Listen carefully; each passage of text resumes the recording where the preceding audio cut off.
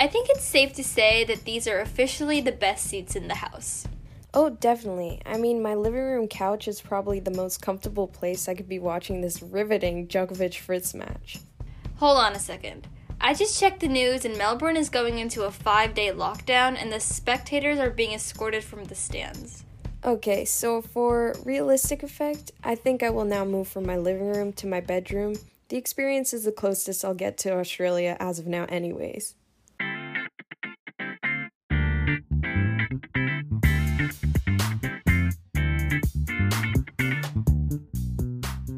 Hello everyone and welcome to Hold On to Your Racket, the podcast for Gen Z tennis fans. We're your hosts, Shravya and Josephina. Josephina and I are so excited to be creating this podcast and sharing our love for tennis with you all. Shravya and I are two high school gals and tennis fanatics united together by our on-the-court and off-the-court companionship. And we're the young female voices in modern-day tennis you've been looking for, so we hope you enjoy this episode and stay tuned for more. All right, welcome back to Hold On to Your Racket. It's been a couple days since our last episode, since we like to do episodes after each round concludes. And now we've officially finished week 1 of the Australian Open. We're going into week 2 with the round of 16 coming up. But Josephina, how would you say you felt about the Australian Open so far, having Grand Slam tennis back? I think definitely as we move further into the tournament, the matches have higher stakes and they get more interesting. I mean, some of the matches we're going to see going into the round of 16 are truly exciting. Yeah, and also some of them I wouldn't even expect to have in a round of 16 stage already. We're going to talk about it in a little bit, but we have Osaka versus Muguruza, Berrettini versus Tsitsipas. These are matches that seem like, it seems like the Australian Open just started and we're already seeing these exciting matchups coming up, so really excited about that. But before we get into, the actual tennis, we wanted to go over some of the hot headlines. So most notably, of course, we know that you've probably heard that Melbourne has gone into a lockdown because of a rise in coronavirus cases. And this definitely has an impact on the Australian Open. So the state of Victoria has seen a growing cluster of COVID cases over the past few weeks, and the government decided to reimpose stage 4 restrictions, which means they're going to be implementing a 5-day minimum snap lockdown. And so the outbreak that kind of triggered this response began at a hotel airport in Melbourne, unrelated to the Australian Open. But that it has seen the state has seen a rise in cases, so they're going to be going into a snap lockdown for a minimum of 5 days. And Daniel Andrews, the Victoria State Premier, said, "The UK strain is moving at a velocity that has not been seen anywhere in our country, and this is the advice that have been given by our health experts. Sporting events will function as a workplace, but not for entertainment because there will be no crowds." So, of course, when he says sporting events, this is where we see the Australian Open come into play when it comes to this lockdown. And also, professional athletes have been classified as quote-unquote essential athletes now. Definitely not helping the ego situation when it comes to tennis players right now. And the Australian Open tournament director Craig Tiley said about returning to a bubble for the snap lockdown that those that will be allowed on site will be players and direct support teams, as well as staff members unable to do their work from home. Those essential to the delivery of the event will be on site. So definitely a big change in plans here. I mean, we saw how we finally had the crowds back at the Grand Slams, like a normal amount of crowd, and all of a sudden they're gone again. So this might even affect how the players receive and play their matches. Yeah, so obviously this means that fans can't attend the Australian Open until at least the quarterfinals. There was a little bit of reduced capacity this year and some new rules about they could only fans could only stay within certain stadiums depending on the kind of ticket that they bought. But still a lot more normal than the other Grand Slams we've seen in COVID times. But that's definitely going to have an impact. I think the Kyrgios team match, you saw the crowd was going crazy and the crowd knew that this is going to be the last time that they'd have fans there in a while. So they made the most of it. And, that same day, during the Djokovic versus Taylor Fritz match, that had to be paused for about 10 minutes at midnight to make sure that the crowd was escorted since the lockdown was starting. So we definitely appreciated the fans that we had up till now. Hopefully they'll be able to return soon. after the snap lockdown. But definitely, sad to see that they'll be gone for these few days, especially as we do have some really good matchups coming. And our next hot headline has to do with Andy Murray. Some positive news for him, because we did see what happened with him about a month ago, and we're about to give you a little background on that, just a little reminder. So he tested positive on January 11th, just days before he was supposed to fly out to Melbourne for the Australian Open. And then later, the Australian Open released a statement saying that he would not be able to join the official Australian Open charter flights, and because of that, he would miss the mandatory quarantine period with the other players. So Andy Murray said later that he's pretty sure that he caught the virus while he was training at the LTA's National Tennis Centre in London. The LTA is the Lawn Tennis Association, so for the UK. And Andy said, "I stuck to all of the protocols that were in place. I didn't leave my house or the NTC for the 10 weeks of training. I was very careful because it's not just for tennis reasons." So that outbreak also infected other people who attended the facility. But, as Andy Murray said, not only is he frustrated about missing the Australian Open, since he did receive a wild card for that and was excited to play, but he was more concerned about the fact that he had passed on the virus to his wife and their 3 kids. So that's definitely the greater issue that Andy Murray was worried about when he tested positive. And yeah, like you just said, Murray did have a wild card for the Australian Open, just like he did for a few recent tournaments, and he was prepared to use it to the best of his ability. What he said was, "I still am gutted about it. When I'm sitting in my hotel room here, when I'm obviously healthy and fit and ready to play and compete, seeing the tournaments going on over there is tough because I'd prepared really, really well. It had probably been the best 2 or 3 months training I had done in the last few years." So we know he went over that stretch of like a super injury prone time, his hip surgeries, and he was finally ready to get back to playing, and this happened. So it's been super unlucky.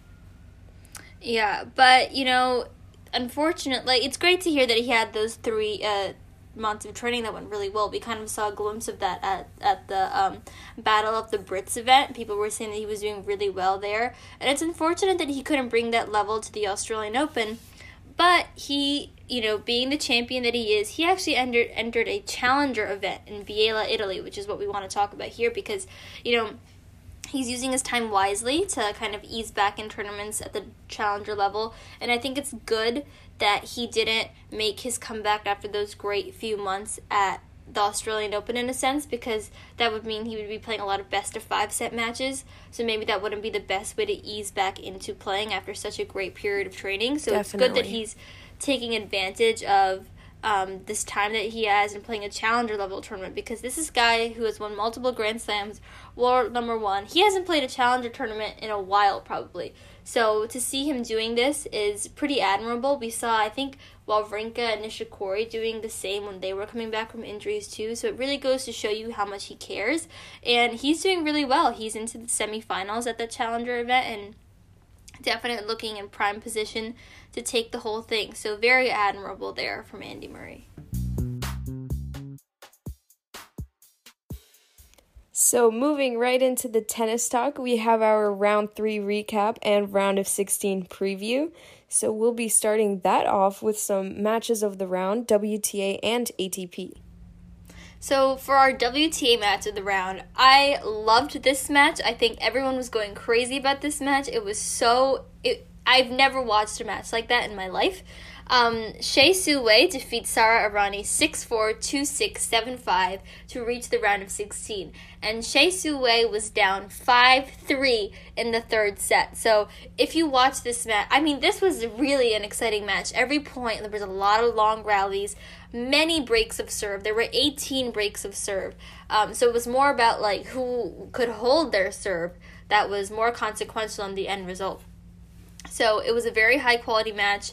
Both of them had positive winners to unforced error ratios. So Shea had 48 winners to 44 unforced errors, and Errani had 39 winners to 37 unforced errors. So very high quality there. And all in all, just a really exciting match to watch. And also on social media, it was super exciting to see people's reactions. And going into it, Shea's previous head-to-head with Errani was 3-0, and in each match, Errani had served a bagel. But, I mean, this time she really came back and they played such a close match. And then post-match, the reporter asked for Shea to describe how she was feeling after the win, and Shea said, "It's so good. I have a record against Irani 3 times every time I have a bagel. A bagel means 0. Before the match, I was just thinking, better don't eat a bagel today." Yeah, Shea was really emotional after the match, too. She kissed the court, where it said Melbourne. Her coach is from Australia, so she does have a close connection to the country. And Shea is also just definitely, a fan-favorite player. And she's, as we've mentioned time and time again, really known for pulling off these big wins at the highest stages. So she's going to be facing Marketa Vondrousova next in the round of 16, and that's also going to be super fun to watch because both of those players bring a ton of variety on the court. And that match is also a great opportunity for both of them to make the quarterfinals of the Australian Open. I love Shea. She's so calm and collected. Just the energy she gives off on court is unmatched. And also, she's the current WTA doubles number 1. I mean, she lost in the second round of the doubles draw, but still in it in the singles. So she's a very talented and accomplished player. So moving on to the ATP match of the round, we have Novak Djokovic defeating Taylor Fritz. So this match was so eventful, not even because of the tennis itself, but considering all that happened during the match. The score ended up being 7-6, 6-4, 3-6, 4-6, 6-2. And after the first 2 sets, it seemed like Djokovic had it in the bag, leaving no chance for Taylor to make it to the 4th round. But after a freak abdominal injury, I think in the middle of the second set, Djokovic was weakened enough for Taylor to come back and win the next 2 sets. But there's more. In the middle of the 4th set, all spectators were asked to leave the stands because Melbourne went into that 5-day lockdown we talked about in the hot headlines as of 11:59 p.m. that day. So definitely a bunch of interruptions during this match that changed the scores and kind of created some plot twists. So during the 10-minute break, Djokovic, fortunately for him, was able to take kind of a makeshift medical timeout, and he recovered enough to be able to take the last set. And Taylor Fritz was a little bit salty about it after the match, understandably so. He said, quote, "I mean, to be honest, completely honest, it's absolutely ridiculous that at a Grand Slam match we're asked to leave the court for 10 minutes in the middle of the match, in the middle of the 4th set." I kind of agree with him in a way. It's weird to start the match with all those spectators there and then have an interruption in the match knowing that you're going to have to get rid of those spectators at 11:59. So I honestly see where Fritz is coming from with this. And he also added to that later in that same press conference that he thought that the fans were kind of in his favor. So seeing them leave like that definitely changed something mentally for him. Yeah, but in terms of Djokovic, that abdominal injury is definitely not good for him as we move further into the tournament. We're going to talk about this in a little bit because it does seem to be somewhat serious. But although after the match, Djokovic said, "I'm obviously very, very proud of this, but at the same time also a bit worried because I don't know what's going on and I think it's a tear." So he said that this win meant a lot to him, understandably so. Unclear about what the injury is looking like. Since he's also one of the favorites going into this tournament. But, I mean, for I almost said Taylor Swift. For Taylor Fritz, this was a big opportunity. Unfortunately, he couldn't close it out. I know he's probably gutted about that. But, on the note of Taylor Swift, I thought it was kind of funny that on the same day that Taylor Swift released her, kind of out of nowhere, released her Love Story Taylor's version, the song that she re-recorded, that just a few hours later, Taylor Fritz was on the verge of an upset, but then couldn't close it out in the 5th set. I thought that was funny. So an eventful few hours for Taylor's on literally opposite sides of the world. But yeah, this was a very eventful match and definitely leaves a lot of question marks surrounding the defending champion. So moving into that round 3 recap, first up we have the WTA and who we think are going to make the semifinals. And these are the top seeds. So First up, we have Ash Barty, and Barty's half is pretty open in favor of her success here. I mean, Barty's playing super strongly. She has not dropped a set en route to the round of 16. She just defeated Alexandrova 6-2, 6-4. And next for her is Shelby Rogers, who is certainly a dark horse because when it comes to hardcourt Grand Slams recently, she's been playing really well. I mean, we saw her make it pretty deep into the U.S. Open last year. But considering how Barty is playing, it's not really looking that good for Rogers. And then after Rogers, Barty would have to face Elise Mertens, the 18th seed, or Mutova, the 25th seed. And Mertens has seen quite a bit of success this past year and is basically at the top of her game. But that still seems to be no match for Barty at this stage.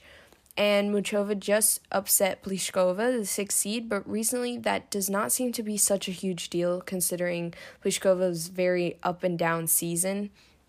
So yeah, things are really looking good for Barty making it to the semifinals. Another player who seems to be unstoppable right now is Naomi Osaka, who we have faith that she's going to reach the semifinals despite her very tricky draws. Her serve has not been broken yet, and she most recently defeated Ons Jabeur 6-3, 6-2, which that match we're going to talk about in just a bit. And she's going to be playing last year's finalist Garbiñe Muguruza in the next round, who definitely seems to bring her A game at the Australian Open. Honestly, though, given the way that Osaka has been playing, she has pretty good chances against Muguruza. We're going to preview that match also in our tiebreaker section, but Osaka overall is looking to be the strongest person in her section, and after this kind of round of 16 match, she would play either Shea Su Wei or Vondrousova in the quarterfinals, who, considering Naomi's level at the moment, she has a pretty good chance of beating them and reaching the semis. And then we have Arina Sabalenka, and we're not saying Serena because Arina is... their names match, I just realized. Arina is on fire, and she plays Serena next. It will definitely be difficult for Williams to beat her, considering the way that Sabalenka is playing right now. I mean, Sabalenka has won 23 out of her last 26 matches, so that's quite a positive record if you ask me. So past Williams, Sabalenka would either face Swiatek or Halep, depending on how that round of 16 match goes. But once again, we're not comparing the players or the ranking or their history in Grand Slams. It's all on the level they can reach right now, and Sabalenka surpasses both of them.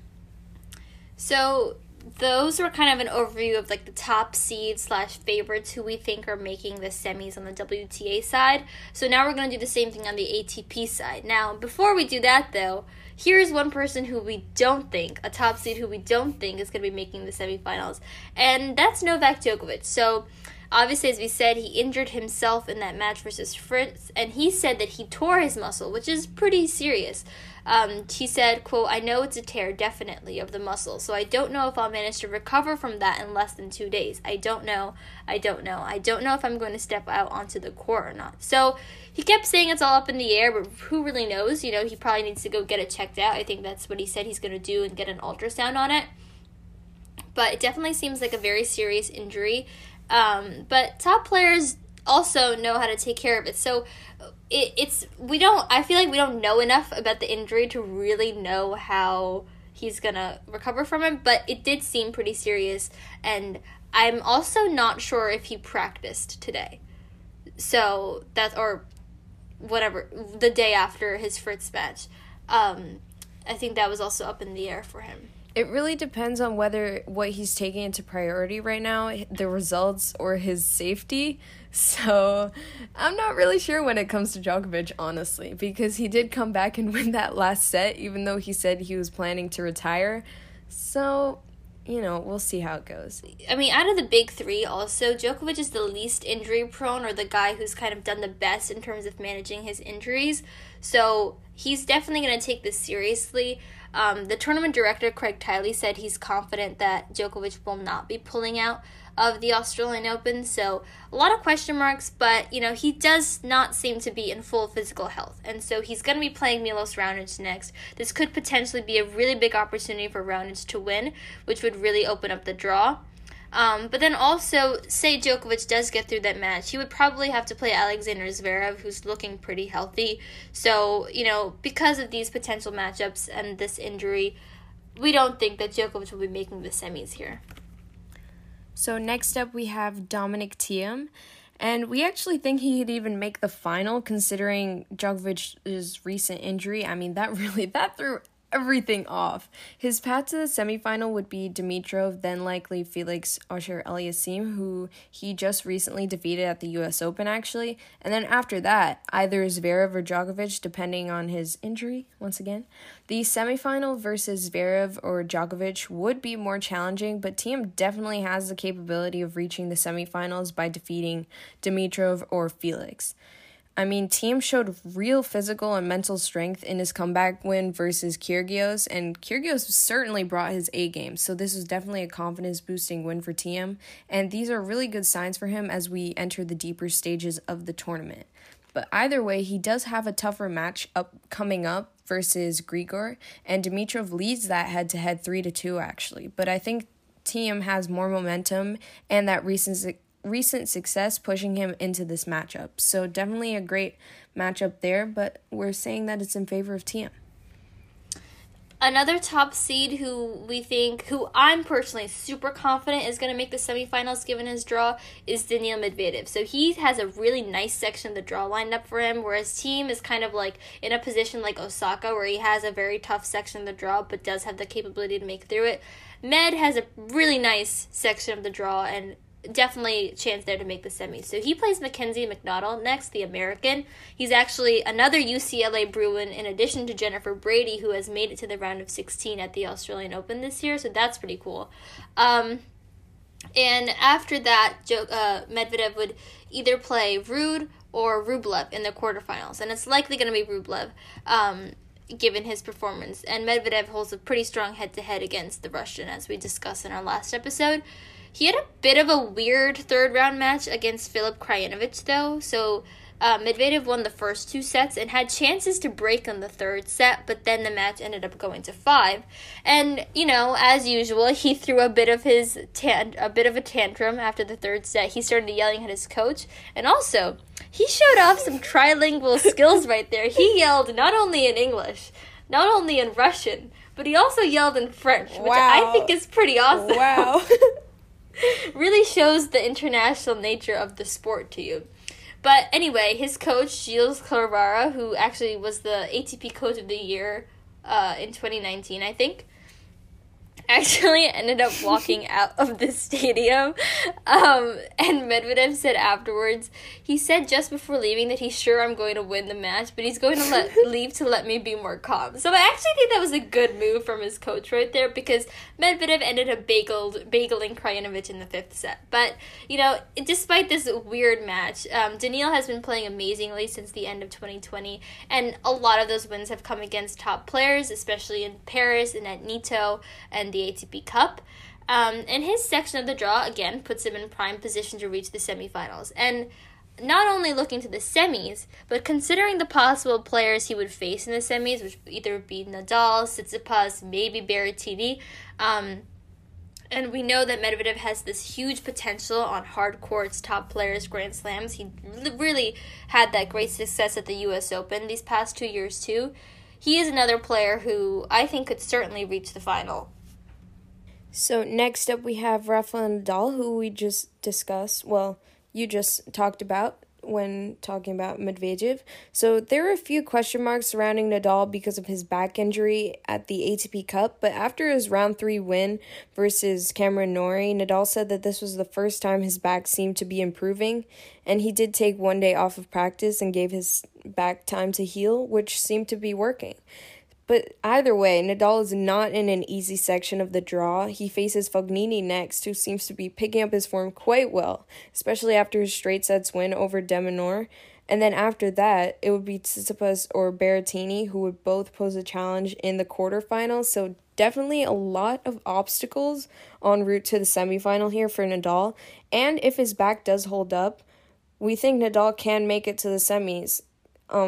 But again, Berrettini and Tsitsipas, the winner of that match, they have potential to make it to the semis as well. So those two matches are really big deciders in what's going to happen in the semis. So yeah, in conclusion, it's definitely a harder section for Nadal, and he has a tough path to the semifinals, but still has a good shot at it. And then going into the WTA back again, we're going to talk about who we think will be making... Actually, one note to add to the Nadal thing. I would just say that even if he can make it to the semifinals, he'd likely face Medvedev there again. And that's going to be very difficult for Nadal to make the finals as well, since he'd have to face tough opponents to get there in the first place, like Fognini, Tsitsipas / Berrettini, and then Med. That's going to be difficult to get to the finals for Nadal. But anyways, back to the WTA. So now we're going to talk about some dark horses on both sides who we think could potentially make the semis as well. And we highlighted 3 top seeds, I believe, earlier in our WTA section who we think are going to make the semis. For our 4th semifinalist, I'm actually picking Jen Brady. And the reason that, I'm picking her is because she's the next person, in my opinion, who's playing the best at this tournament. We've already seen that she can do well on those big hard court stages, literally just now the US Open. And her biggest weapons, we know them to be her serve and her forehand, are holding up very well so far. This is actually something I heard on ESPN yesterday. The commentators were saying that she has the most rotations per minute on her forehand out of anyone on the WTA. So she has the fastest forehand, the strongest forehand out of anyone on the women's tour, which is really impressive. And she's using that to her advantage, especially given the faster courts at the Australian Open this year. So she's definitely, in my opinion, the strongest player in her quarter of the draw, which is that Svitolina quarter. She faces Donna Vekic in the round of 16, and then in the quarterfinal, the winner of Pegula and Svitolina. So there's a big opportunity here for Jen Brady to make the semifinals, and quite honestly, she could be, since she's in the top half of the draw, she could be a very dangerous opponent for Ash Barty in the semis. So look out for Jen Brady, because she seems to be, really keeping her form. So next we have the ATP side. Who can make the semifinal? That's a bit of a dark horse. So starting off with Milos Raonic, actually, the 14th seed. He just defeated Fucsovics 7-6, 5-7, 6-2, 6-2 in the 3rd round.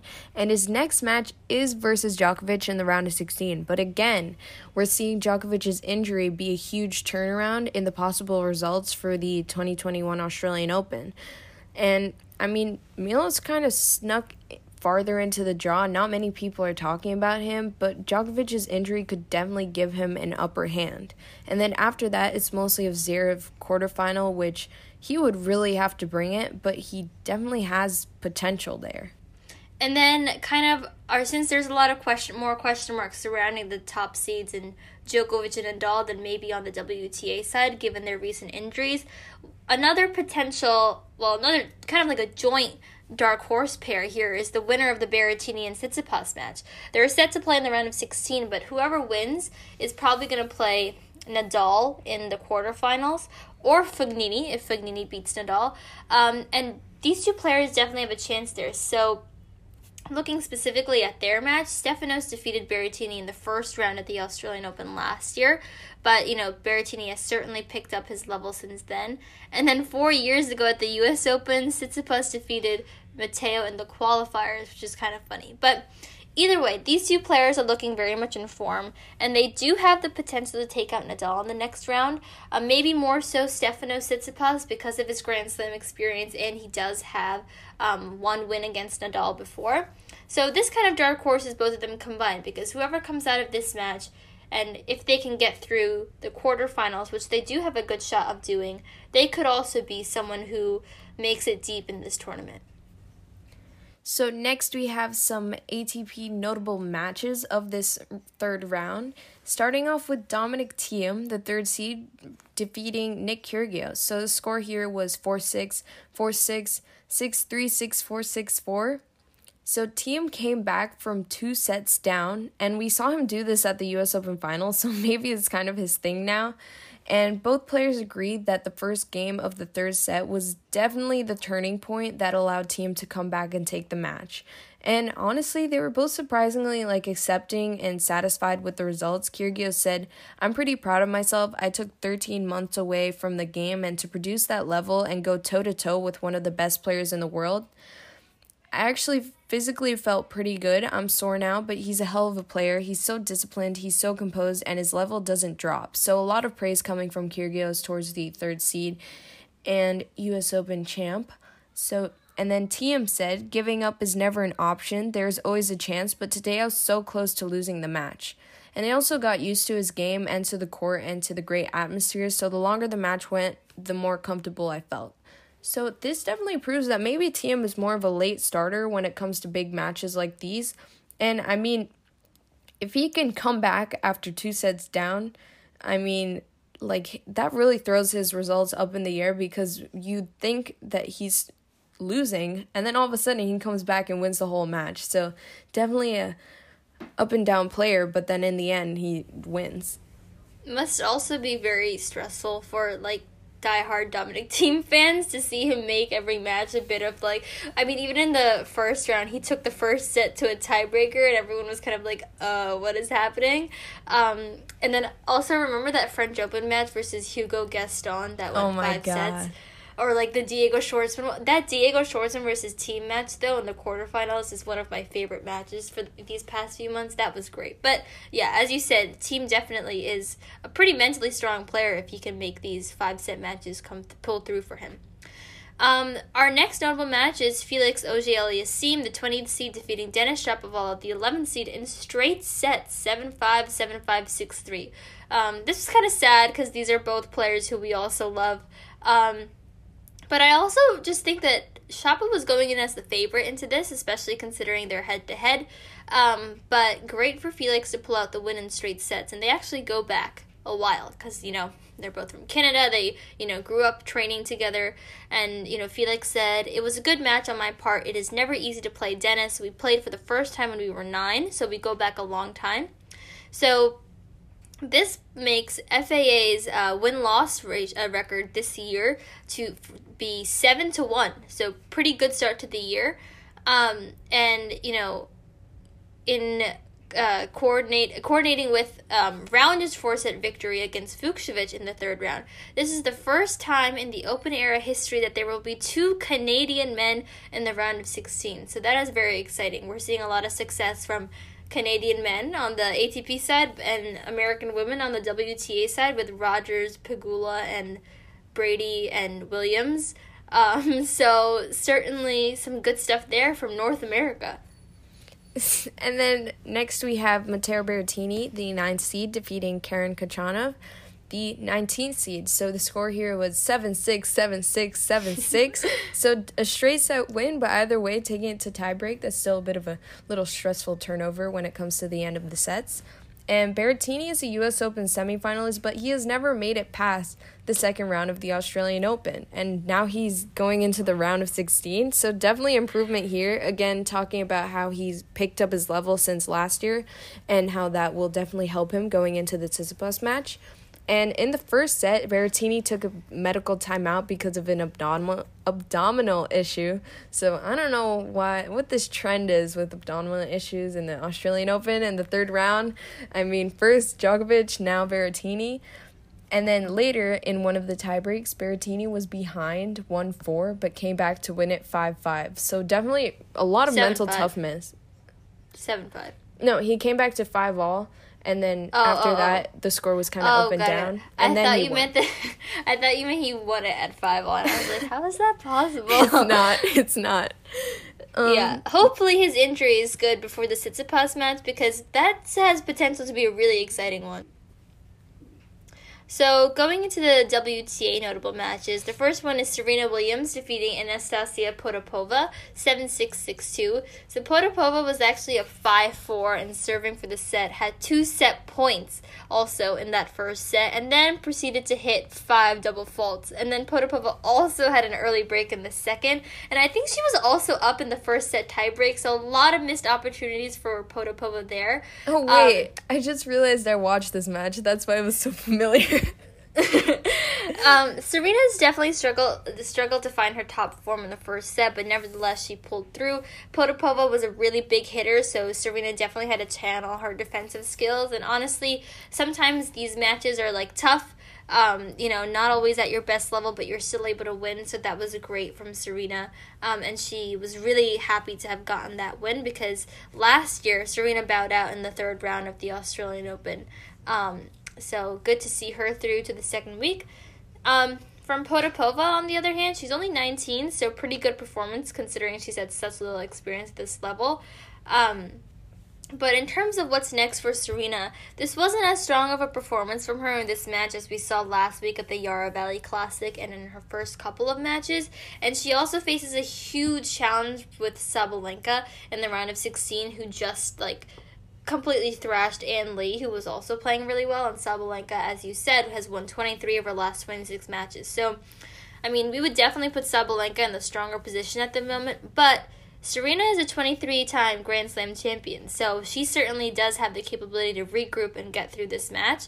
And if she's able to do so, that is going to be huge for her going into the quarterfinals in terms of mental strength and confidence. So Sabalenka's definitely in the more prime position, but you never know because she's facing off against a champion. And then next we have Naomi Osaka, the 3rd seed, versus Ons Jabeur, the 27th. So Osaka won 6-3, 6-2.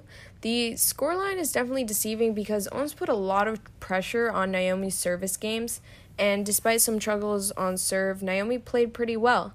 Jabeur is a very tricky opponent, and this is definitely a good win to have going into the second week of the tournament for Naomi. Another match that we wanted to highlight was Karolina Muchova, the 25th seed, defeating compatriot Karolina Pliskova. They both have the same name, both from the Czech Republic.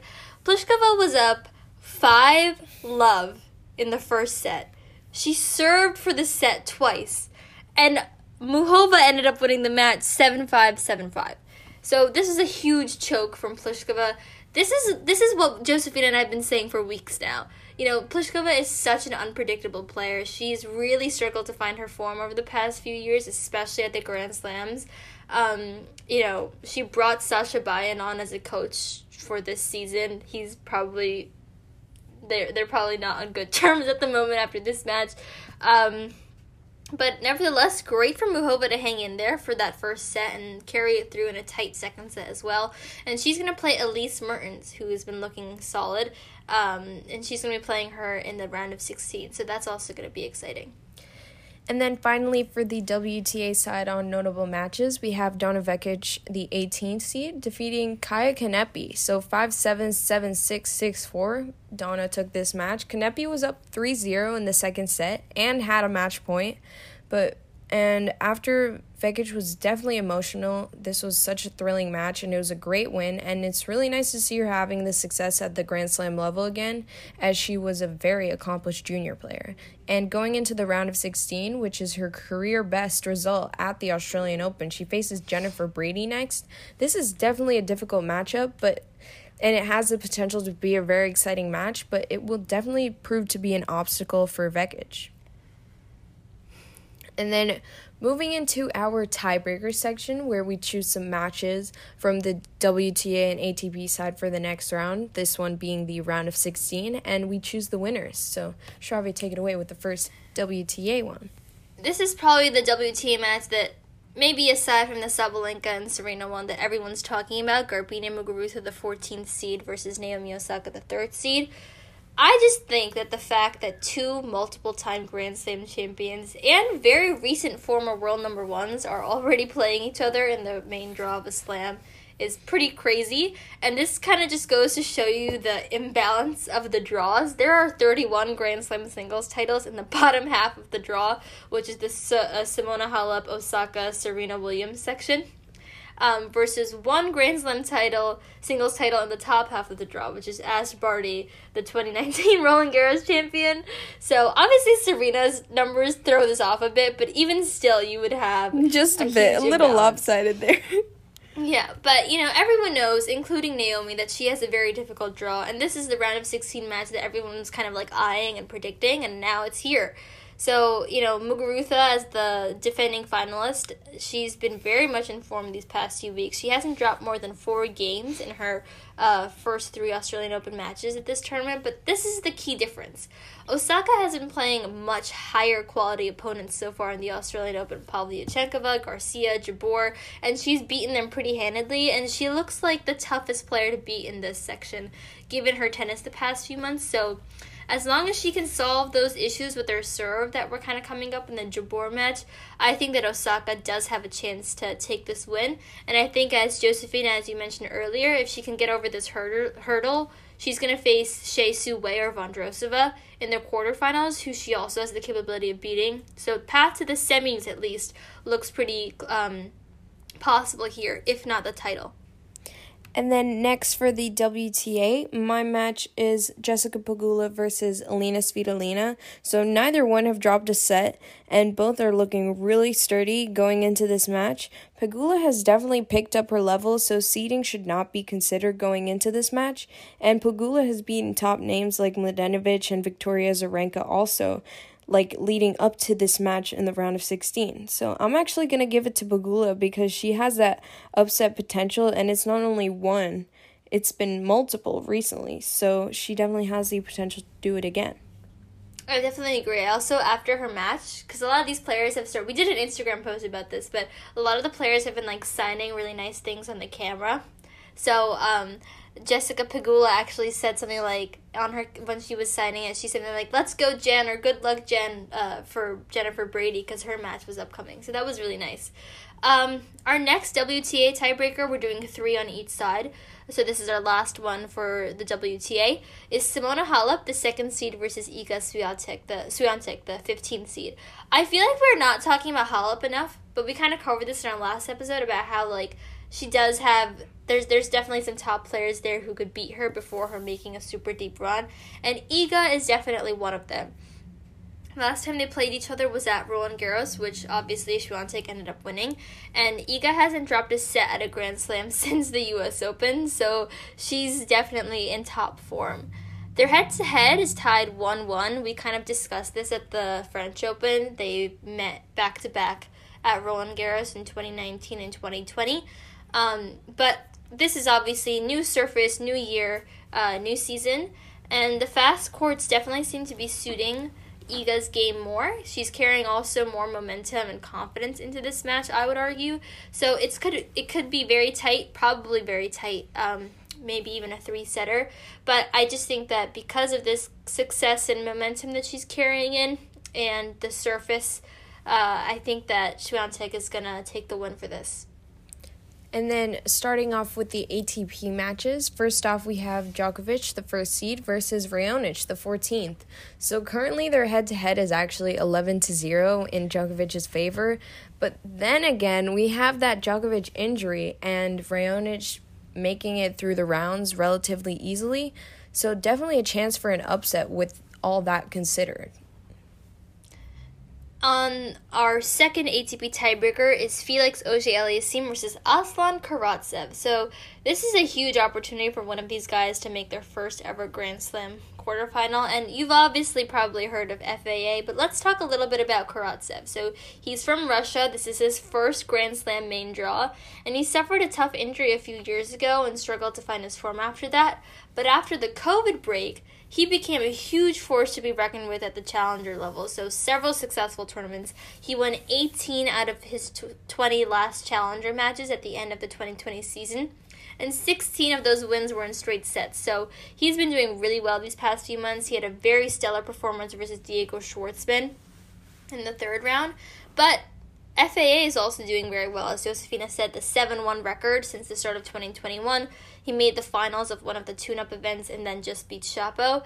But the key for FAA, because we've kind of seen this with him in all the finals that he's reached, he just has to make sure that the pressure of being in the round of 16 and a potential quarterfinal doesn't get to him, because this is a huge opportunity for the Canadian to make it there.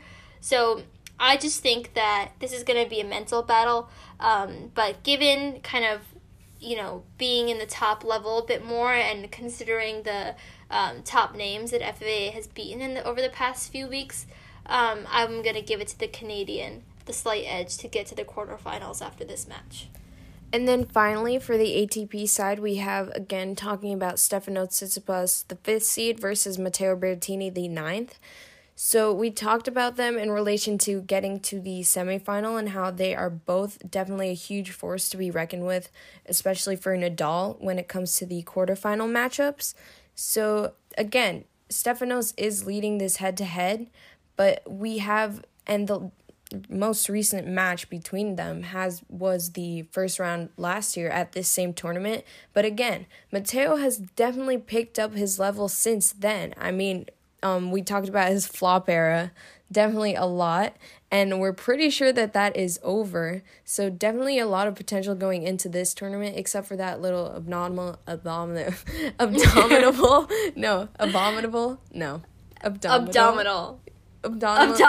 injury. Yeah, you said it. Anyways, I am going to give it to Berrettini because... You are? Yeah, I am. Ooh. Because, I said, I don't think last year's Tsitsipas defeating Berrettini in the first round should be taken into account here because, this is basically a whole different Matteo playing. So, yeah. I also think Berrettini's been beating up quite a few top players these past few weeks. Kachanov in the third round is not easy. And obviously it was, Team ATP Cup was... I also think it's funny that, Team Italy, not only did they get to the finals of the ATP Cup, but they're, still here in the Australian Open main draw, so that's also pretty exciting. And also, if Yannick Sinner didn't have to face Denis Shapovalov in the first round, we might have even seen him make a deep run here, but... This is pretty much spaghetti with Vegemite. All right, so these are some exciting matches coming up. We're very excited to watch. As we said in our last episode, we have a bit of a long weekend and break from school, so definitely more time to watch some live matches later into the night. So we'll be back to give you an update on the round of 16 and looking into the quarterfinals. But yeah, thanks for joining us for this. Thank you so much for joining us, and that is game, set, and match for today. If you like this episode, please let us know and stay tuned for more.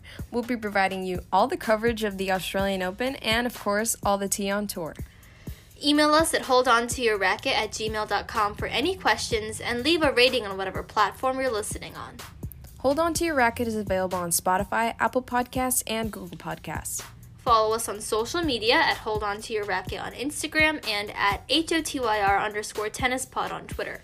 Our next episode will be released on Monday, where we will recap the round of 16 and preview the quarterfinals, so get excited for that. And remember, my name is Josephina. And my name is Shravya. That is, if you enjoyed this episode. If you didn't like it, please tell your friends my name is Ben. And Shravya's name is Harry. See you next time.